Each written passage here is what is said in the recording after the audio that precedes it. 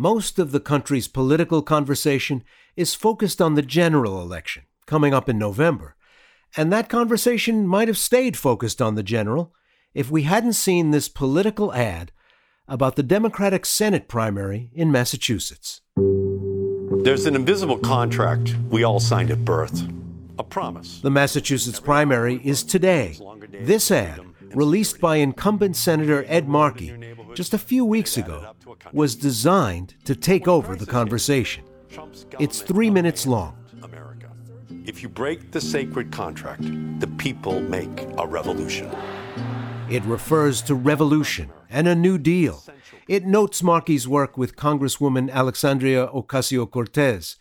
And then the ad takes unmistakable aim at Markey's opponent in the race, Congressman Joseph Kennedy III. Markey's voiceover inverts the famous quote of his opponent's great-uncle, President John F. Kennedy.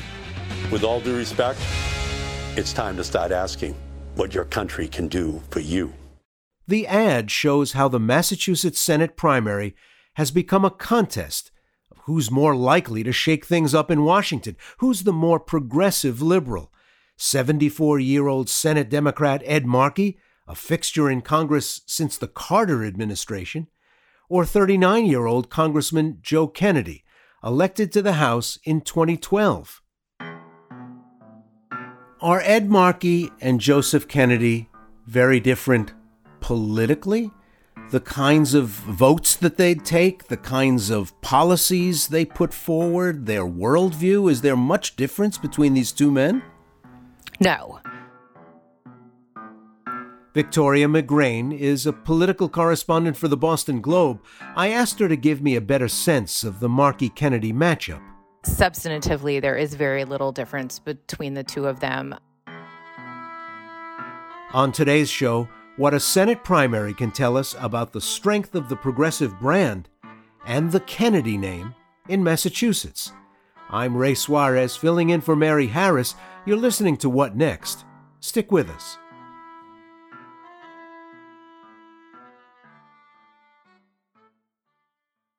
This episode is brought to you by Discover.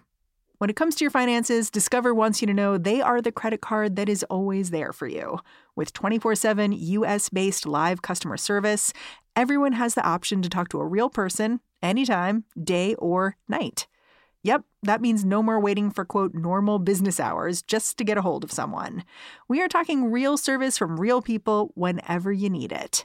Get the customer service you deserve with Discover. Limitations apply. See terms at discover.com/creditcard. Victoria McGrane had been covering the Massachusetts Senate primary all summer when the flashy ad for Markey was released in August, and a few things stood out to her immediately. The first is just the general image that Markey portrays about himself, which is obviously very powerful. I mean, he's had this career of being a leader of movements, fearless, out in front. But the reality of Markey is a little more mixed than that ad would lead you to believe. One good example is the very first consequential vote he had to take as senator in 2013 when the Obama administration was asking for the authority to use military force in Syria. And Markey was on the committee that had to approve that request before it went to the full Senate. And the request was being made by John Kerry, who is Secretary of State. John Kerry, who had helped make sure that Ed Markey got his Senate seat, had endorsed him and supported him. And Markey voted present. He didn't vote yes. He didn't vote no. He didn't take a stand. And he was the only member on that committee to do that. A number of Democrats who are worked with Markey throughout his career say, that is more the Ed Markey that they know, that somebody who was very cautious at times. Long before Joe Kennedy ever jumped into this race, Ed Markey was seen as incredibly vulnerable. I wrote a story, I think, in the fall of 2018, looking at this fact that he was widely seen as vulnerable for somebody who had been in elected office for nearly 50 years, had been a senator for almost a full term. He was not very well known in the state. So that was the chatter in the political circles in Massachusetts, was who was going to take on Ed Markey. And Kennedy, sort of surprised everybody by being the one to do it, because he hadn't been signaling that he was really laying the groundwork for this, but it very clearly made a calculation that this was a risk worth taking because there was a shot at it. What I have at the moment is an opportunity to prove who I am to the people across Massachusetts, and I look forward to having that. Well, if you're listening to this conversation in Texas or Idaho or California, I think we ought to remind people just what the Kennedy name means in Massachusetts. That even makes it possible for an Ed Markey to portray himself as the outsider. Yes, the name is both a help and a hurt, I think, for Kennedy. When we see the results come in, we'll get it'll be a real test of how much power does that name still have in Massachusetts politics. I mean, some of the things we've seen in this race, you would not have seen a decade ago. Senator Markey has used the Kennedy name has weaponized it against the congressman in ways that would have been just beyond the pale not that long ago. But, a lot of the particularly young voters who have really flocked to Markey don't have that same connection to the Kennedy brand in Massachusetts, even, that you would have seen a few decades ago. So, yes, being a Kennedy makes it hard just by the name to paint yourself as an outsider. And there's just been this backlash against the congressman, whether fair or not, that he's doing this because he feels like he is entitled to the seat.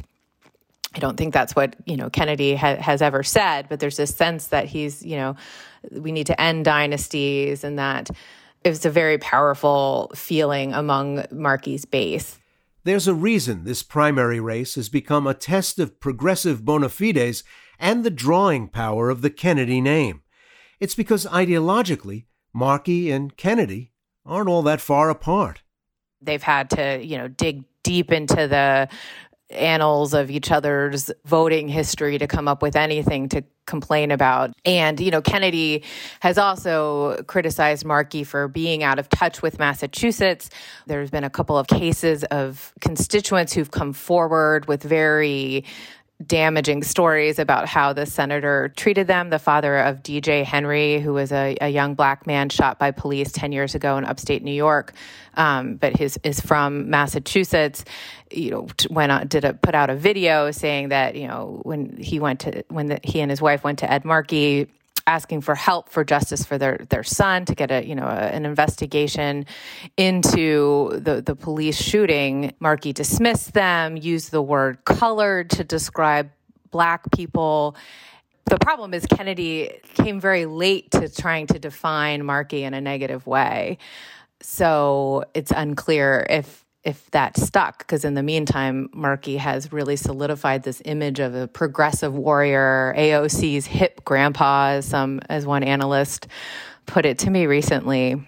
Well, let's talk about AOC a little more, because this race has turned out to be like a magnet dropped on a tabletop full of iron filings. Everybody has to line up somewhere, and some interesting outcomes have occurred. Nancy Pelosi, who served with Ed Markey for decades, has supported Joseph Kennedy. How does she explain that? That was a real surprise that she decided to wade into a race like this at all. She very rarely endorses. She has been a fierce defender of incumbents in the House.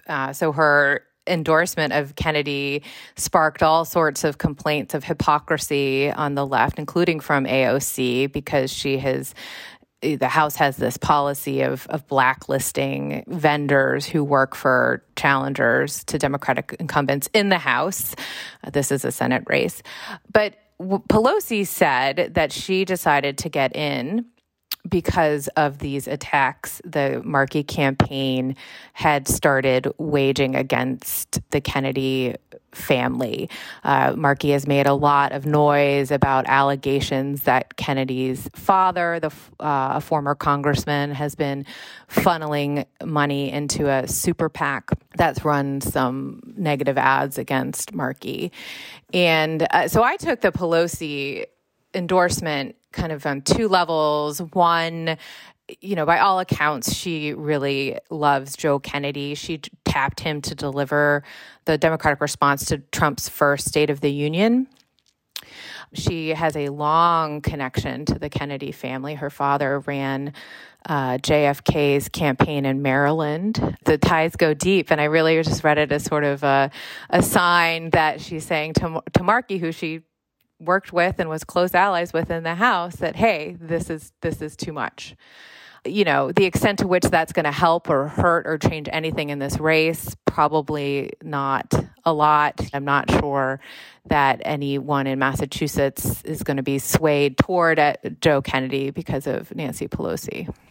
At the same time, Alexandria Ocasio-Cortez, who famously primaried and took down a powerful incumbent, a member of the House leadership, instead of looking upon Joe Kennedy as in that same mold, has endorsed Ed Markey.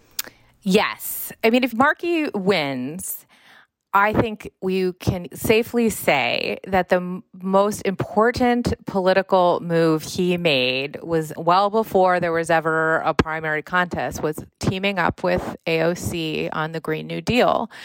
And that has really generated all this excitement among younger progressive voters that has, really sort of transformed his image from, again, this not very well known, nice guy to AOC's partner in the Green New Deal. And that's been very important to how this race has gotten to where, the most recent, we had 3 polls out yesterday that shows Markey is now in the lead. Massachusetts has no shortage of other big political names, deeply entrenched in incumbents, people who you've actually heard of in other parts of the country.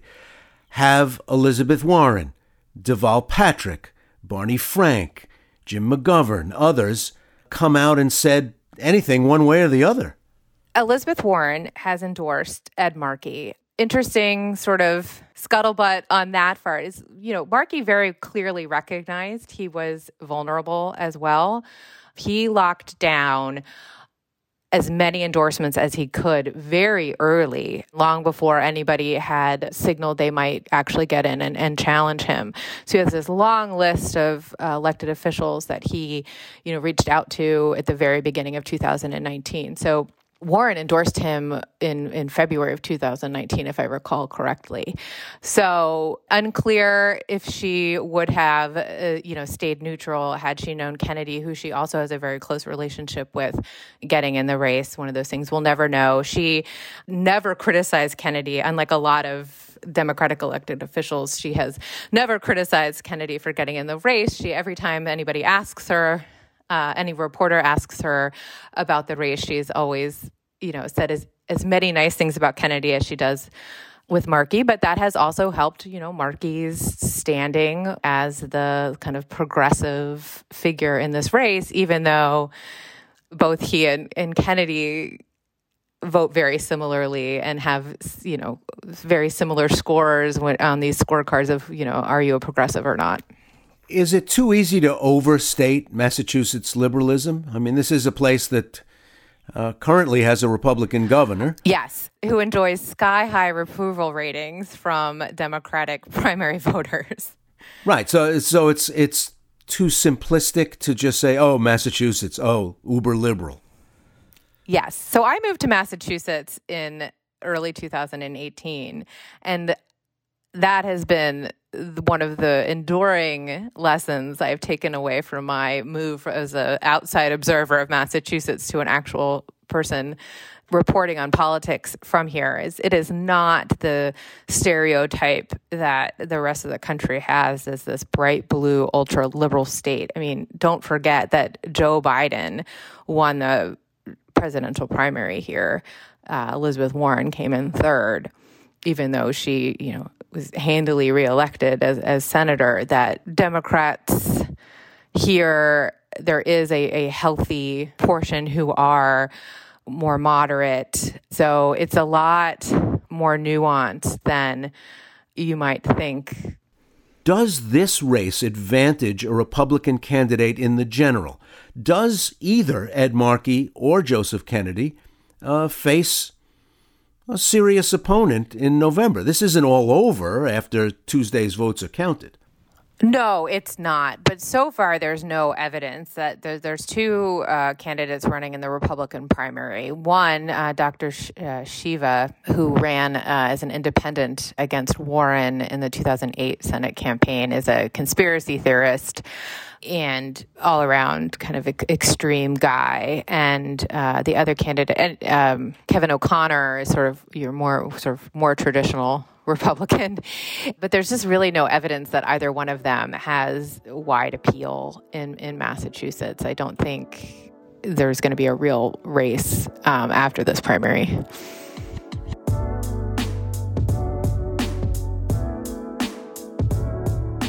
Victoria McGrane covers politics for the Boston Globe. She's been following the race between Senator Ed Markey and Representative Joseph Kennedy III.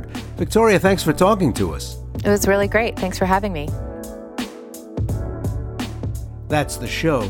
What Next is produced by Danielle Hewitt, Jason DeLeon, Mary Wilson, and Elena Schwartz. We're led by Allison Benedict and Alicia Montgomery. I'm Ray Suarez, filling in for Mary Harris. I'll talk to you tomorrow.